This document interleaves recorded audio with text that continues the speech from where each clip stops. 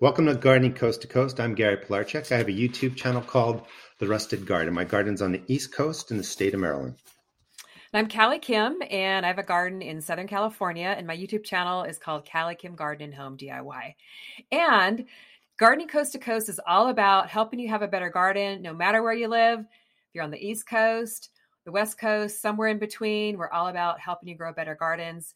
And we have a very special episode today. We have some guests on the episode with us. And we're very pleased to introduce Dale and Carrie Spoonmore. And they've developed a really cool app called Seed to Spoon. And we're going to have a great conversation with them today. The whole idea, the question that we get all the time is, when do I plant what, when? And we're going across 50 states and all kinds of different gardening zones. So we thought the theme would really kind of address that. So welcome, Carrie and Dale. How are you guys? We're doing good. Thank you for having us.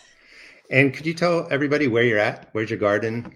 We are actually right in the middle of both of you guys. We are in central Oklahoma in zone 7. Ah, nice and windy out there, right? You were telling me a little bit ahead of the podcast here. Yeah, today it's actually really beautiful, but it's been like 20 mile per hour winds. Oh, wow. The month. It's been, Yeah, that's what pretty we get crazy, here. Huh? Yes. Yeah. I think last week I was talking about gardening zones, how they're pretty much only used in North America and, well, Canada's part of North America and Canada, because I'm zone 7, you're in the middle, you're zone 7, and zone 7 extends all the way across. But each kind of gardening zone, regardless of the number, is unique. We have our own microclimates, our own, temperatures, diseases, pests, and all that kind of going on. And I know you guys developed Seed to Spoon. Can you tell the listeners a little bit what that is and how it came to be and what it aims to help them with? Because it's really appropriate with our title today. Yeah, so our From Seed to Spoon app was built to calculate planting dates for you based on your nearest weather station. So it eliminates a lot of that zone calculation things that you need to do in the past. Now we just use your nearest weather station to calculate the average freeze date in both the spring and the fall. And then we calculate planting dates based off of that. So that was the original purpose of our app, but it's grown a lot since then. We have pest identification in the app.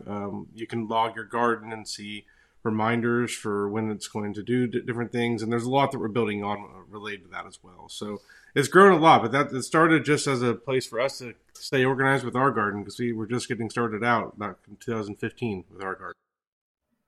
That's pretty neat because I think, people who are just starting out have no idea like what to plant when. And I know that's one of the questions I get asked the most is it too late to plant carrots or is it too late to plant squash or when do I start my tomatoes from seed where I live? So that is such an amazing resource for new gardeners and even for seasoned gardeners too, just to be able to, I'm assuming they pop in their zip code or sign up with their location or whatever. And then all these things just populate in the app. So I know I've looked at it several times over the past few weeks since I downloaded it, and it's very, very helpful for really specifying your particular area where you live.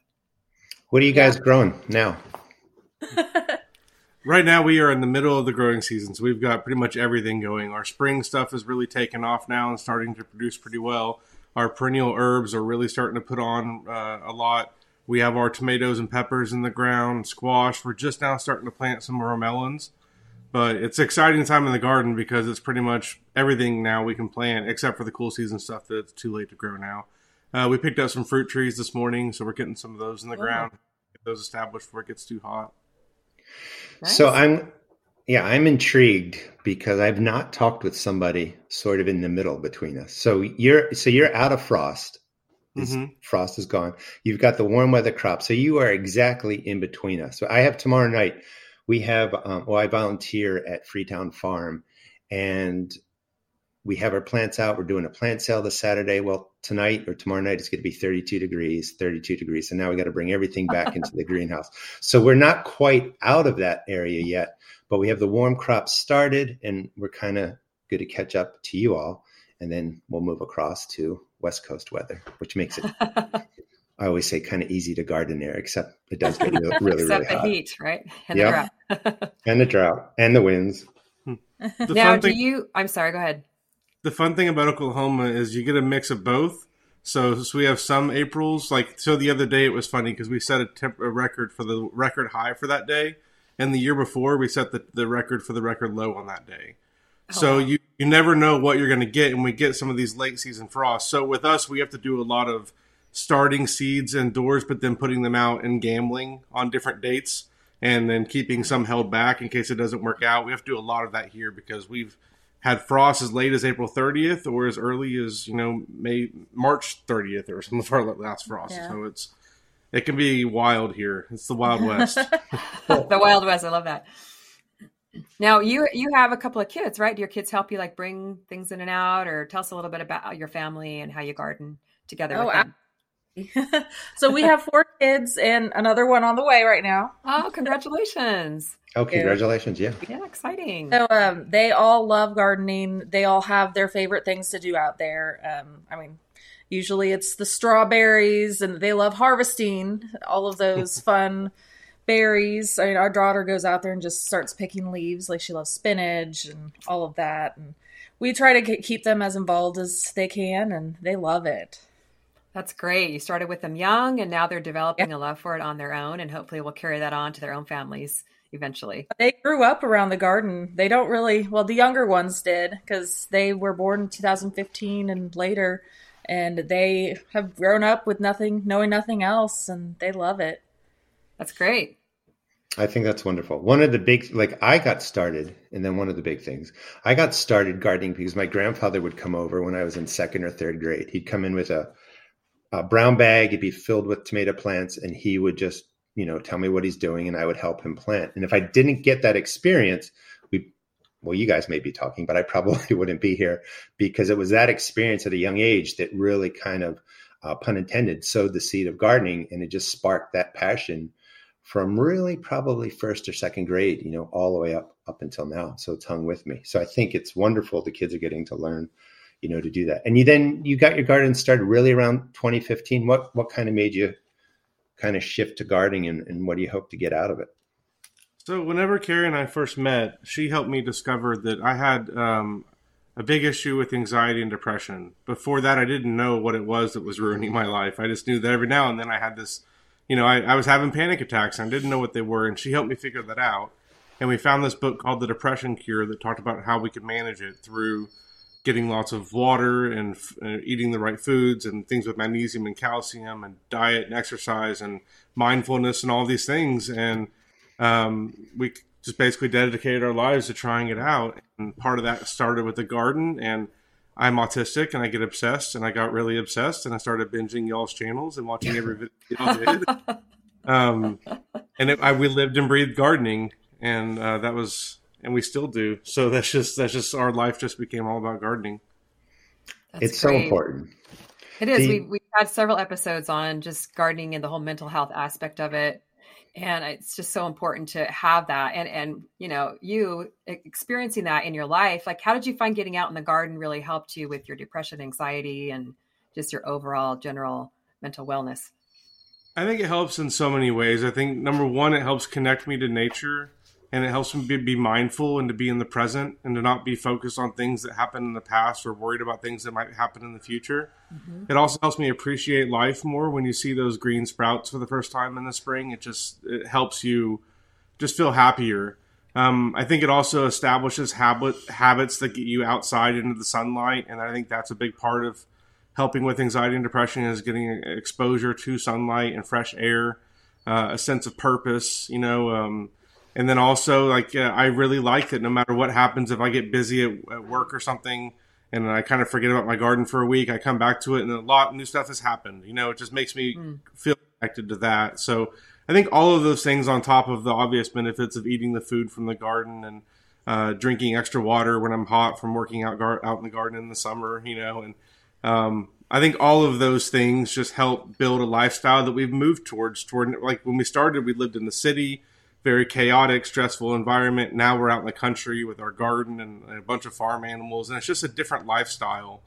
And I think that is really what helps me manage my anxiety, depression more than anything. It's also the work in the garden. We're building a bunch of raised beds right now, so just that work, helps me with getting out some of cortisol flowing throughout my blood all the time. So I think, I mean, what you describe benefits most gardeners. I think that's what we discovered. And a lot of people deal with different mental health related issues, some more extreme, some milder, but it impacts everybody, life quality. So that description of the structure really makes a difference, and for people that don't know, still am technically, but I retired to the YouTube channel. But I was a mental health therapist for, I don't know, a good 20 plus years. And one of the things I always stressed is you need to have a routine. You can't just wake up, brush your teeth, sit in a chair, go to work, do house chores, come home, eat dinner, repeat. Because like you're saying, and this is true for, I think, most people, when you're sitting in a chair or you're sitting with nothing going on, we're not thinking about how great we are and we're the best thing since sliced bread. We're thinking about how this problem happened or what's going to happen next or what we did before. So getting out into the garden really does focus us on the task at hand. And for every reason you said, I agree with how rewarding it is. Especially now I go out every day. The asparagus must grow by 2 or 3 inches in a day, and just kind of watching that and enjoying that. And I think most gardeners get exactly everything we just talked about out of gardening. Now, we do all have anxiety, and on a slightly different note, that's when to get our seeds planted. That is probably the biggest cause of garden anxiety that people have is it too late to do this, or is it too late to do that, or how much water do I do, or how often do I water my plants? So I do recommend people going. Now, if they go to pick up your app, what's the easiest way for them to find it? Just by name? If you search for From Seed to Spoon on anywhere on the internet, you'll land on us. We're on both the iOS and Android App Store. There's also a web app, so you can use it from your computer. It's really nice if you're entering a lot of data to be able to use your keyboard and that type of thing. So the web app is built for that purpose. That's great. Now, how did you go from, creating this beautiful garden that you have, growing vegetables with your kids, to then creating an app? I mean, do you have background in that? Like, how did that process all happen? Because I find that really fascinating. So we started our garden in 2015. In 2016, we started a YouTube channel because if you look at our website, you can see the before and after of our garden. We've gone from nothing to to gardens everywhere. And I was talking about it on Facebook all the time, and we needed a place to be able to just, do that. So we started a YouTube channel largely inspired by you two. I mean, I'll be honest, y'all are a big inspiration for us. And we, in the face of everything that was going on in the country at that time and all the friction, we wanted a place to be able to put out content on the internet that was uplifting and positive and focused on helping people. And that was what we wanted to dedicate our life to that. So we started our YouTube channel. And like you mentioned, we started getting a lot of comments from people asking, when do I grow here? When do I grow there? And I had worked at a software company as a product manager and as a tester for most of my career. And I was inspired by some of my coding friends to learn how to code. And they told me they would help me out. And one of them ended up coming to work on the app full time with me a few months after we started working on it. And it just kind of snowballed. We went from starting on it to having an app in the App Store within 3 months. And then from then on, our life was nothing but coding nights and weekends, and we had full-time jobs up until a few months ago, doing other things. We just recently were able to go full-time on this app, so it's just been a whirlwind. Wow! Congratulations! That's a big change, probably a scary change, but it's super exciting. I'm very happy for you both. Yeah, that's a great story. Thank you. Now, let's kind of just stress the East Coast, Oklahoma, the West Coast, because the app does just that. Maybe you guys can squeeze in radishes right now, but you can't do some more of the cooler weather crops and stuff like that. So if you're just getting started with gardening, I recommend checking out Seed to Spoon. It will help you out, because I can't really answer what's going on in Michigan or what's going on in Texas or what's going on in North Dakota. Actually, I know in North Dakota because somebody wrote me, they have a blizzard, so they're covered in snow. Oh. So they can't do anything, right? So the anxiety with when to get started, can be put at ease with this app. But I also really encourage people to take notes. Kim, I always say, get the journal ready. That's right.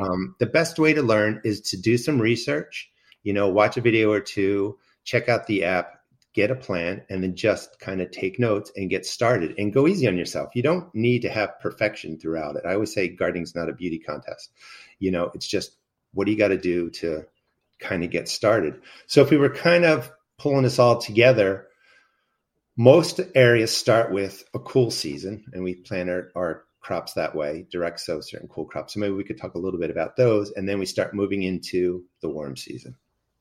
Well, yeah, I know. I don't know how it is for you, Dale and Carrie, but here in California, we actually we can grow year round, but we have kind of 2 cool seasons. So I was noticing here, just pulling up some of the vegetables, like there's dates on there, like when I can plant. So like in the fall, or later in the fall really is when we do our cool vegetables. And then we might be able to squeeze a little bit more in the early spring, but it's pretty much during the winter time that we grow cool vegetables. So if you're just getting started out, I mean, how would people best use that section to kind of start? What do I do? Like, if the first time gardener opens up your app, what would be a good way for them to kind of get started with it? So I always try and recommend to people to start with what they like to eat already. But one feature that we built into the app that really help identify what should you be growing is the growing for health feature. So Carrie pioneered this feature that lets you sort or filter the plants list based on the health conditions the plants help with. So we started by figuring out what helps the most for anxiety and depression. What has a lot of magnesium in it and things like that. So if you choose anxiety or depression there, it'll show you the plants to start with. I think that's a great way to start. You can also, add on layers to filtering of what can be planted now in your area. So that's where I would recommend starting for people across the country. We also have a lot of content that talks about the easiest things to grow. Y'all do as well. I think that's great things to start by searching on YouTube, or like learning about some of the easiest plants to grow, like radishes, or if you're going to start with tomatoes, maybe start with a cherry tomato because they're easier than the bigger ones and things like that. Yeah, it's important to have success, especially when you're first starting out. Definitely. It's easy to get discouraged if something doesn't work out and you get overwhelmed. So That's one of my mottos, is start simple, get some success, and then move on and expand your garden as you go. So some of my favorite plants. So let's just kind of do a quick round robin. Cool weather crops. I love purple top turnips. They're one of the easier crops to grow. They get huge. I replace them for potatoes and kind of make mashed potatoes out of them, except they're made out of turnips. Radishes, as you were saying, my why did I forget the name? French breakfast. They're all being harvested right now. The early scarlet globes are coming in. Love the radishes. And I've cut back a lot on my leafy greens. I like spinach. Spinach here I can seed start in October, November, cover it with something basic, and then I get that crop way early, and then I also drop seeds. So that's what I would recommend if you're looking for something to cover kind of the bases of leafy greens, spinach. Love the turnips. Don't know what they have in them, but they taste delicious, and I think they are packed full of vitamins and minerals in there. And then the simple radish. Kim, you're next. Tag. Okay, I'm next. I'd say I have a hard time growing the root vegetables because we get these lots of random, actually, like 85, 90 degree days in the wintertime. So a lot of times they just don't, form very well. But one of my favorites is giant red mustard greens. I absolutely love it. It grows really well in the winter. It can kind of take a little bit more heat. The flowers, once it does bolt and go to seed, the flowers are so pretty. The bees love them, and I can put them on top of my salads. But a lot of times my cool weather crops will bolt pretty fast because of our warm weather. So grow a lot for the bees. Again, the flowers. But I have to say giant red mustard is probably one of my very favorites, and it's just so easy for me to grow. So got to go with that one. How about you, Dale and Carrie? Well, I'd say my personal favorite is definitely Swiss chard. Oh, yes. Cool. I love especially the bright lights and the different colors.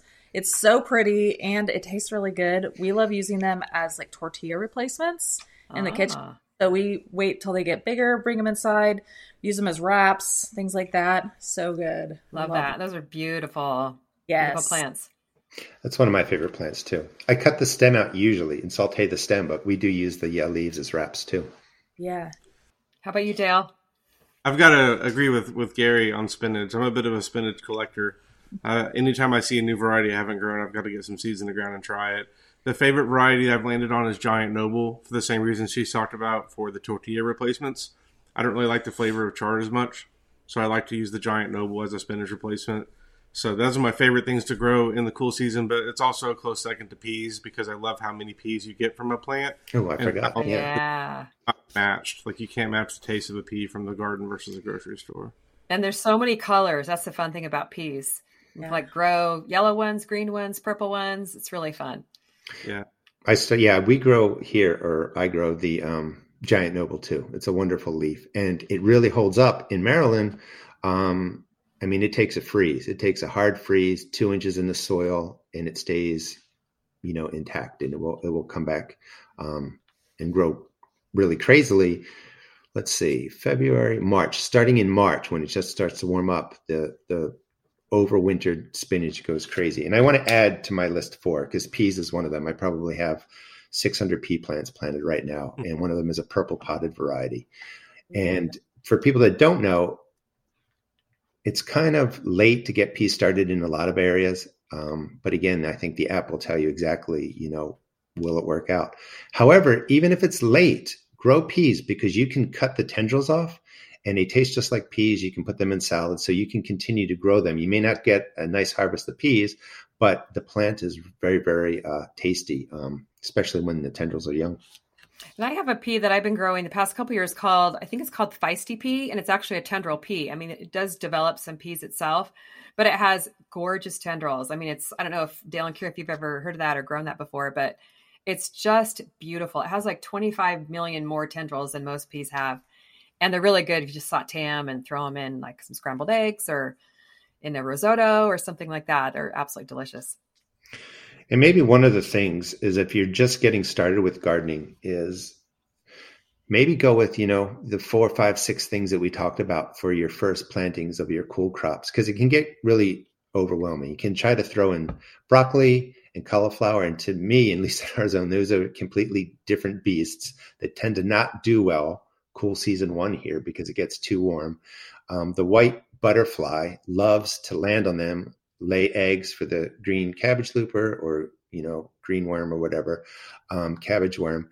And they can be a lot of work. Cabbages are beautiful, but they're also really inexpensive at my grocery store, but take up a lot of space. So some of the things you want to think about is based on your garden size, you don't want to have, 8 giant cabbages when you could have, 200 radishes, maybe, 50 pea plants and stuff. So you want to think about the size of the vegetable. And also I think about, the benefit, like love growing it, but, technically if I can get a bag of carrots organic at Costco, 5 pounds for $3, and I'm spending a lot of effort trying to grow carrots in my soil, which one do I want to do? But start with, as you were saying, the vegetables that you like the most and give them a try, see what happens. Do it as a test run because in many places we can then again start planting in August for the fall.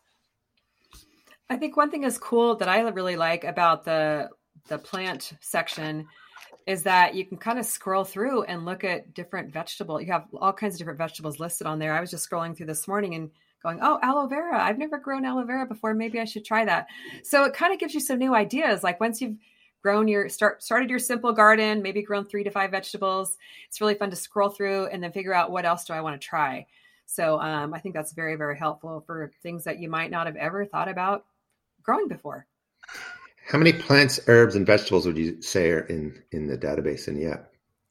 Ooh, it's over 100 now, and we're going to be adding a lot more here coming very soon. So I think we're at 113 right now. 113? Wow, that's a lot. Yeah, and that's we just built a new admin app for Carrie, so she can go in and easily add plants. Before she had to do it in code. She had to learn how to code to do it. And scary. like a whole day to add a plant. So now with this nice little admin app we built for it, it's gonna be a lot easier. Very nice. Good. Now, are you doing tomatoes, for instance, by variety or just generally as tomatoes, like maybe cherry or?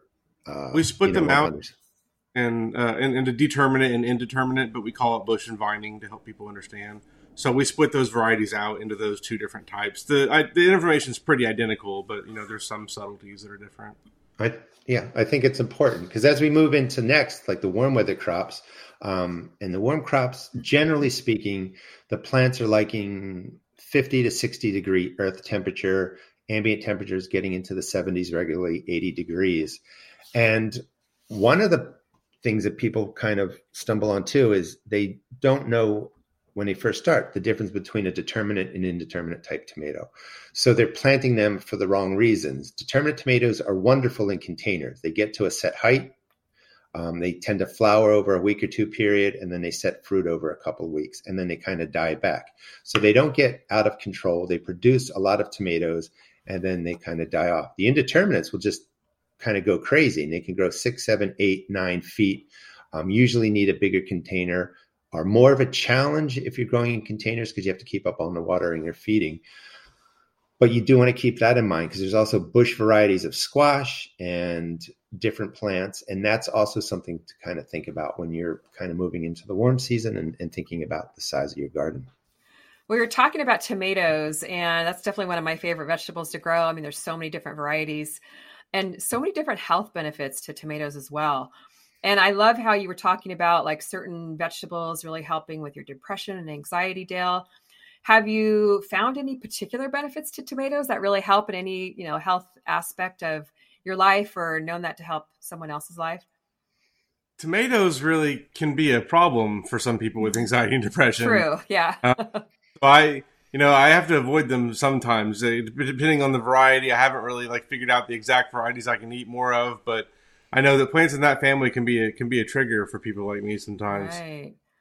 Was there any other particular plants that specific warm weather crops that have helped with, different issues, health benefit or health issues in your life or your family?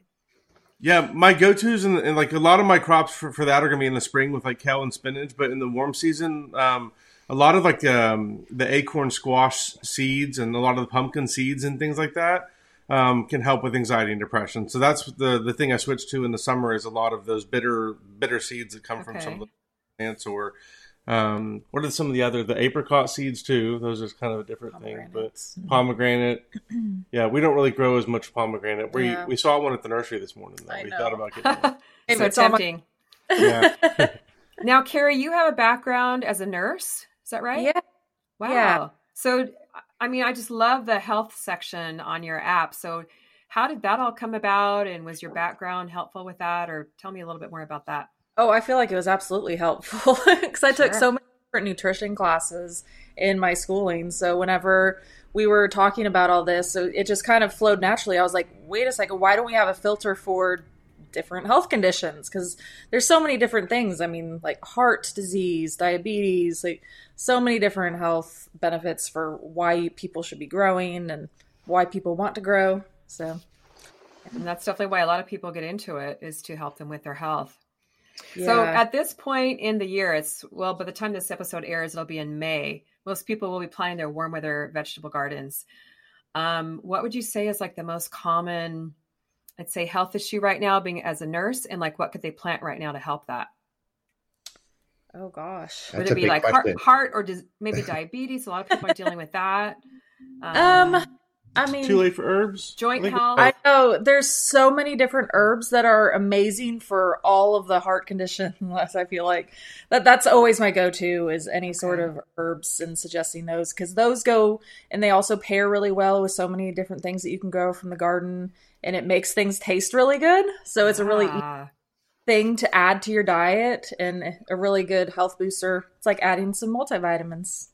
And you don't have to use as much salt when you have herbs. I mean, it's that which is helpful to your heart health and everything too. Yeah. Although I do like my salt. I do too. I do. One of the things, as a mental health therapist, we were always, in some cases, people need medication, need doctor management, but they also have such a lacking structure and lacking diet that it impacts them greatly.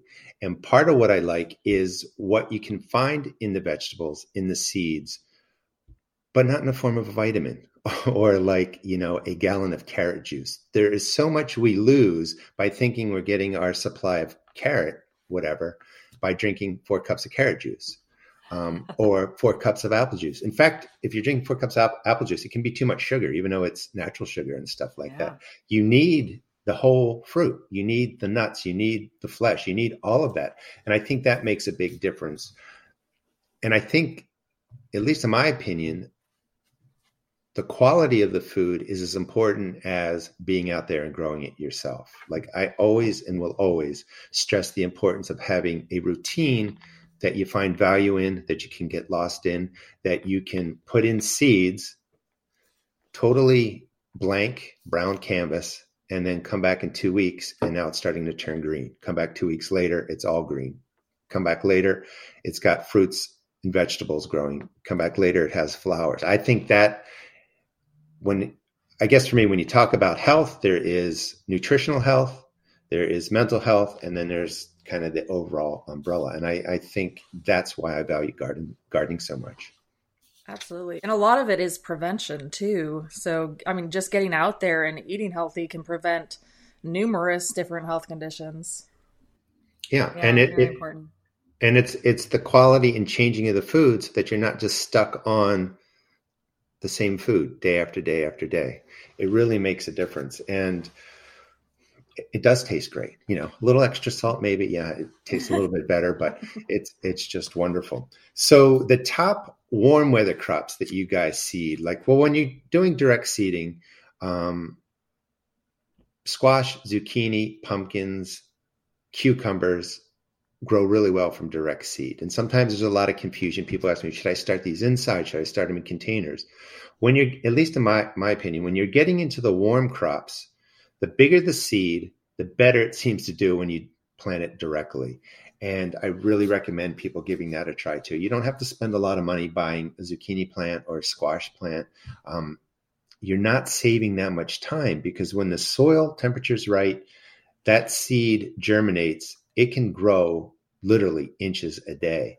But I do recommend, if you're going to go with something, straight neck yellow squash, and I believe is it Black Beauty or is that eggplant? There's a dark green zucchini. So the dark green zucchini is wonderful. Don't overplant them. They get huge. But if you're a family of 4, one squash plant, yellow straight neck, one zucchini plant is plenty. And you'll be able to kind of take care of those better than if you had 8 or 12. Because if you have 8 or 12, you're going to get all kinds of insects and diseases and stuff like that. It's hard to plant just one, though, for me. And you guys probably have a lot of space there where you could spread out a little bit more, right? And for your family, you might need a couple, but not quite as space challenged probably as I am here. I forgot, how many acres do you guys have? We have 5 acres. We got to share with the chicken. All of our gardens have to be protected by the electric fencing, or else the chicken power it. So the animals get free reign of all 5 acres, and we get a little bit to grow on. How many fruit trees do you have? I'm up to about 16 now on my 2 acres. Oh. Well, we have 4 or 5 out there right now that are established. They're in the ground. Yeah. Right. And then we just bought 4 more today. I'm excited. Oh my gosh. What kind did you get? Got 3 apples and a plum. I'm excited about the plum. Nice. Plums are like to make jelly or jam or just eat them fresh? All of it. Everything? Yeah. Yes. Do you have fruit trees, Kim? Do you have one? We have a lime and a lemon tree in a container. But if I plant too many trees in my backyard, I get too much shade. So, I don't really do fruit trees too much. The berries and stuff because they're a lot smaller, but don't have the space for them really. So when I grew up on 5 acres, that's where we had a big farm or garden, not a big farm, but a garden. That's how I grew up gardening. And then my parents moved as I was an adult to 2 acres. It was an apple orchard. So like 60 apple trees. So I have great memories of my mom. Like we all came and picked the apples, made this incredible apple pie. And of course we did the apple press with the apple cider. So, that would be really fun. I'm sure you guys are going to love having that.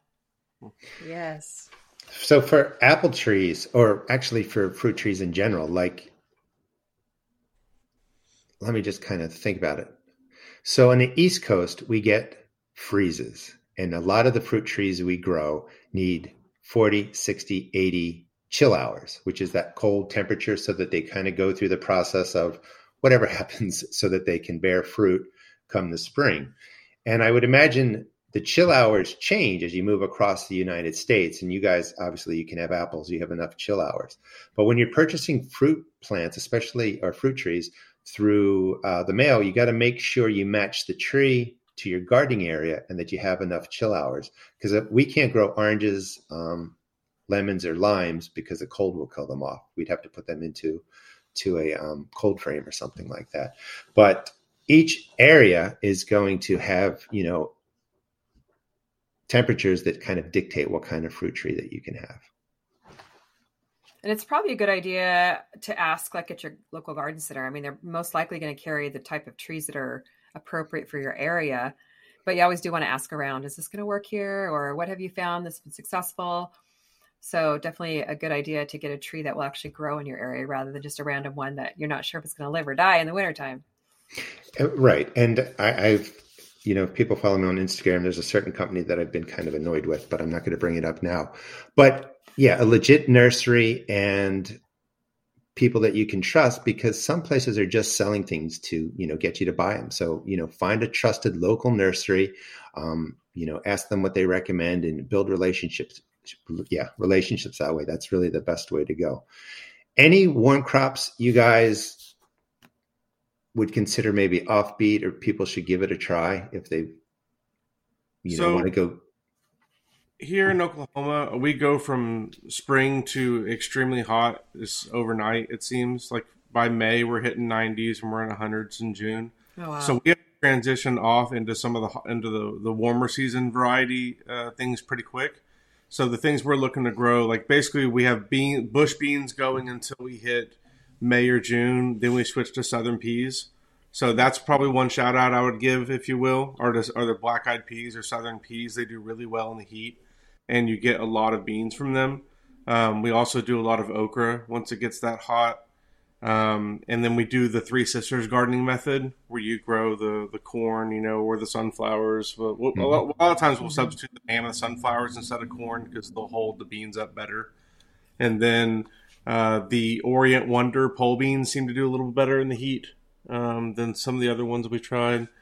And then also a tip I like to throw out for greens in the summer is for the New Zealand spinach. That one does really well. It takes a long time to germinate and get going, so you got to make sure you start it pretty much now, so that by the time it gets hot, you've got some to transplant.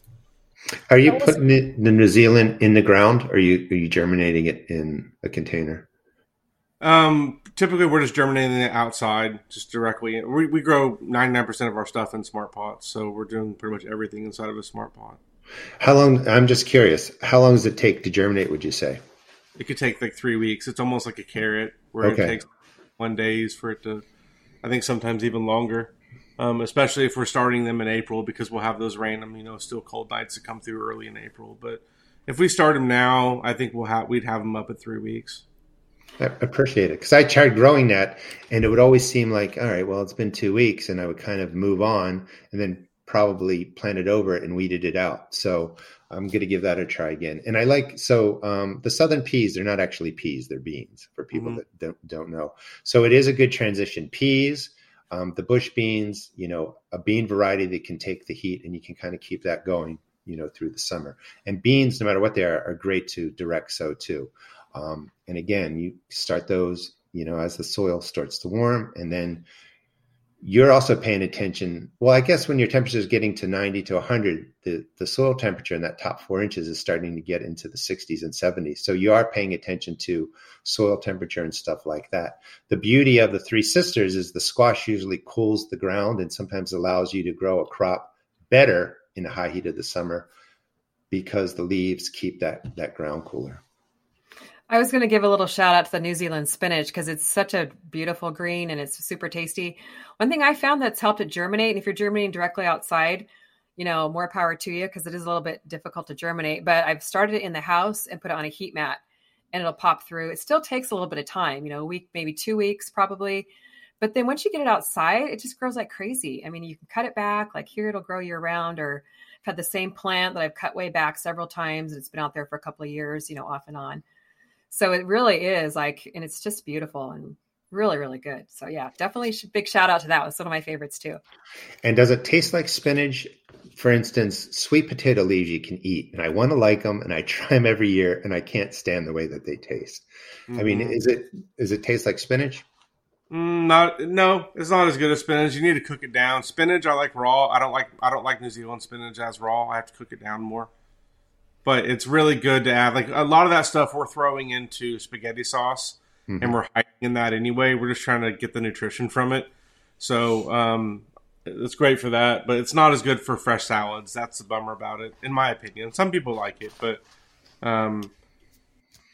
yeah. I don't think I could eat a whole salad of it, but it's really nice, like mixed in with other greens to have a little bit of a different, flavor in there. But yeah, I would agree with you too. I'll mostly like saute it, like put it in scrambled eggs or throw it in with something else.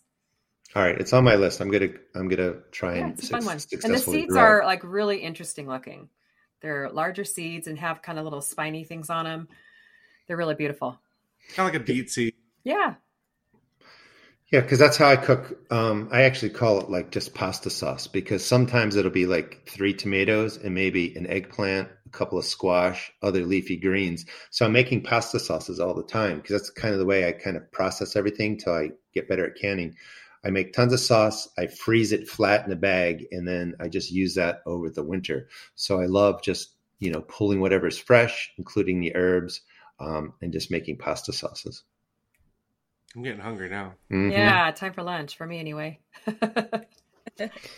So then you come back to the cool season. And again, I recommend people finding your app because every garden is going to have at least 2 growing times, cool and warm. And if you're, unfortunately, I don't know if it was North Dakota or South Dakota or Montana, just to be honest, but there's blizzards going on. So they have a very short season. So they get kind of a cool season. Starting a lot of their warm crops indoors makes a difference because they don't have a window like we do here in Maryland, which I can start growing really March 1st. And now with the way weather's been for the last 5 years, I can grow into November, and if I use a light cold frame, I could even grow into December. So you might have 3 growing seasons, or you may have 2 growing seasons, but no matter how many seasons you have, you're going to have to deal with pests and disease that show up in your garden.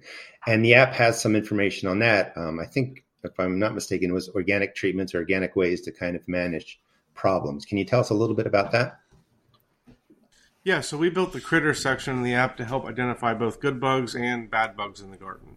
So there's a list of beneficials and a list of pests. And for each pest, we have all the organic treatment methods that we use in our garden, whether that's things like BTK for caterpillars or insect netting that we use for a lot of different pests, or motion activated sprinklers or different things like that. So there's we've tried to go through and identify all the most common pests, and then also the information for the beneficials as well, and how to encourage those to your garden, because we believe those are just as important in fighting off pests as anything else you can do is encouraging as many of the beneficial critters as you can. And sometimes identifying even just the beneficials too, especially like the ladybug larvae, because they look so weird. Sometimes people think that no, don't hurt those.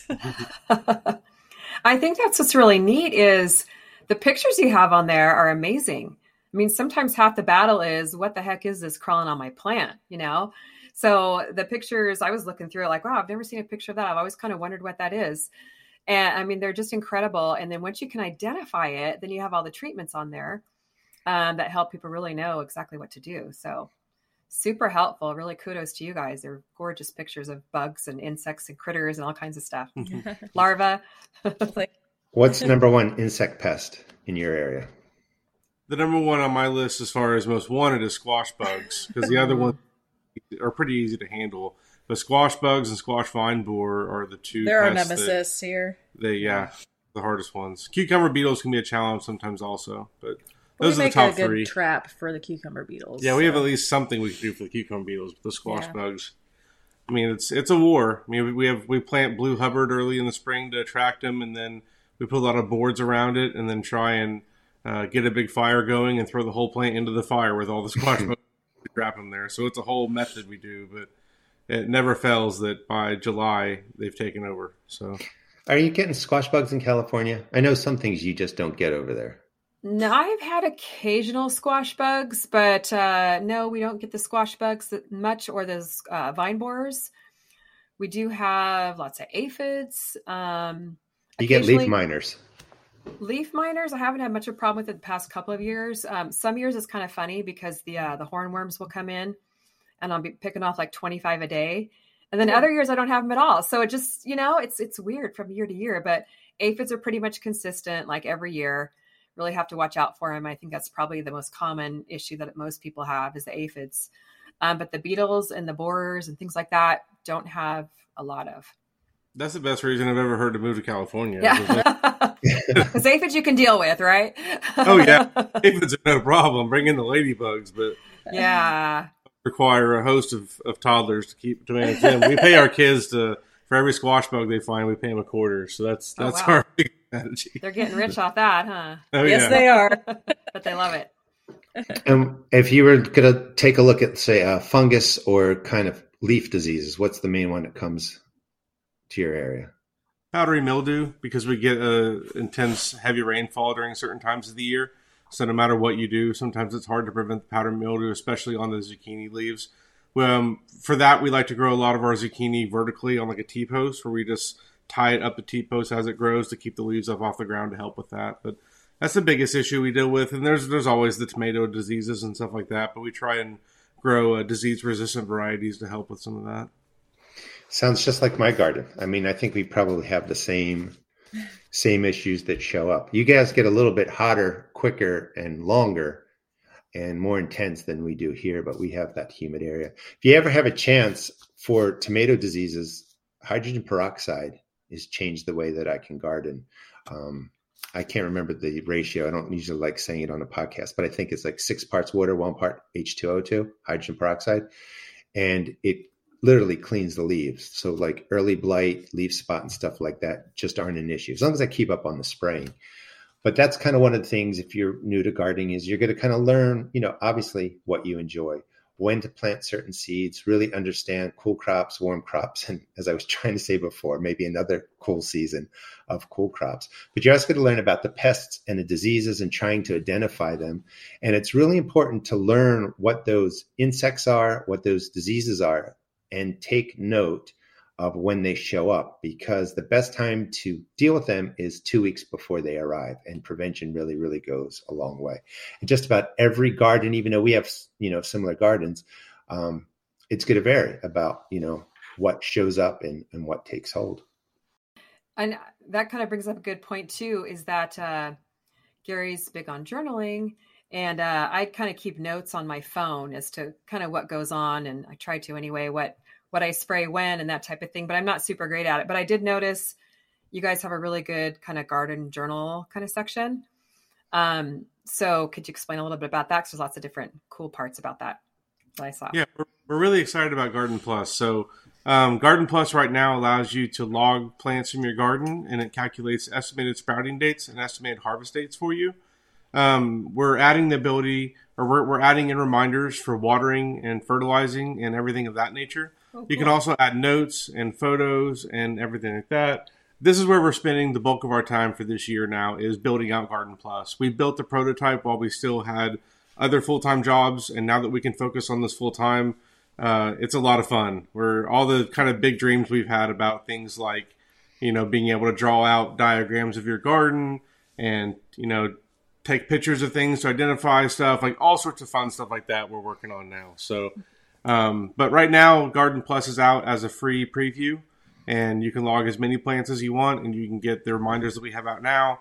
Here in a few months, it's going to become paid, but it's going to be less than a packet of seeds per month. So It's never more expensive than what hopefully most people can afford. I feel like that's a fair price. It's pretty neat. Well, and that way, like if all your tomatoes are ready to harvest in August, don't go on vacation. Okay, we want to be here for that. It's pretty important. But I love how you both have taken what you love, your backgrounds, your strengths, and combined them. And it's so neat to hear how you're able to do this full time now. I mean, it's really, just a grassroots thing you started at, and now you're able to really help people all over the world. So congratulations. It's so exciting. It is exciting. Very blessed. I wish you both success, because it is a wonderful story. And I just love hearing how people's passion sort of takes them in a direction where probably in 2014, you didn't think you'd be sitting here on a podcast talking about your app, It wouldn't even have registered on there on the top 20 things that could possibly happen in 2022. What I like about the app, and I'm going to really recommend it for just about any gardener actually, but for new gardeners or relatively new gardeners, is it's a place where you can get all the information you need in one place, and you can kind of start that journal that I always talk about.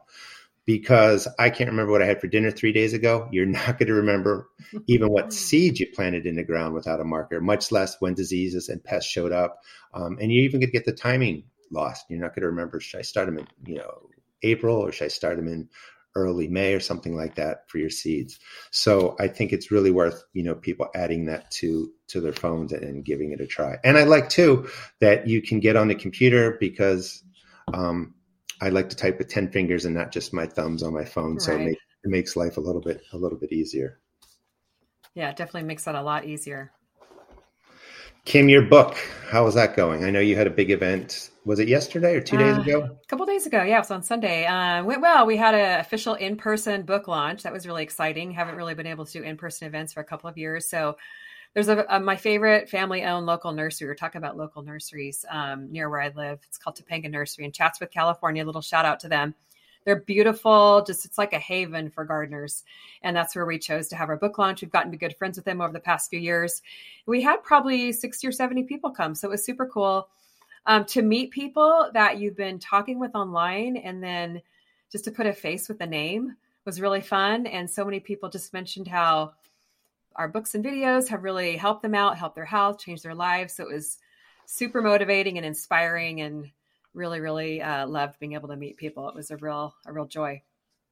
Now, I want to add that at Freetown Farm, if people hear this, we're going to be doing our plant sales now, starting probably you'll miss the April 30th one, but we're going to be doing plant sales all the way to the middle of June. And then we're going to pick it back up again in August for your cool season garden. But if you go to Instagram and you follow the Community Ecology Institute, you'll be able to find out when we're going to have the plant sales, a little bit about what plants are there. And that'll be an opportunity. I'm usually there. I can meet you, say hello. But it would really help us out if you come out there and pick up some plants. And we're going to be selling them, I think, pretty inexpensively, $2 a plant, for like a tomato plant, a 6-pack of Swiss chard for $2. So it really helps us. And I think the prices are good. Dale and Carrie, do you want to tell us one more time the name of the app where you can get it? And Kim and I want to thank you so much for being part of our podcast. I'm looking at the time and I can't believe 55 minutes has already gone by. Yeah, you can find our app by searching for From Seed to Spoon. You can also go to our website at seed2spoon.net. Spell that however you want. I bought all the different domains to cover this. Oh, smart. But I also want to say thank you to both of you, because like I said, we started gardening. Y'all were two of the first channels we found. Y'all inspired us to garden. Y'all inspired us to start a YouTube channel. Y'all inspired us to help people. Y'all are a big part of why we're here today, because y'all inspired us to help do this. And the determination y'all have had over the many years you've been putting out videos day after day. There's always a new Callie Kim or a new Gary Pilarczyk video coming out. And, from firsthand experience, I can tell you, we know how hard it is for that, to keep up with that. And we just appreciate what you do for the world and for everything you've done to inspire us. So thank you for having us on today. We really appreciate it. You're very welcome. And part of the reason Kim and I both love gardening is because we get to meet people around the globe. And gardeners, wonderful group of people. Doesn't matter what country we're all in. The questions are the same. The interests are the same. The passions are the same. So this was a great podcast for both of us too. So we thank you guys for being here. Yes, thank you very much, Dale and Carrie. And thank you so much for your kind words as well. And I'm looking forward to using your app this season for the first time and learning more about different plants. And you guys have just done an amazing job. I'm really inspired. So thank you so much for being here today. All right. And we'll talk with everybody next time. Thanks for listening. Thank you. Bye.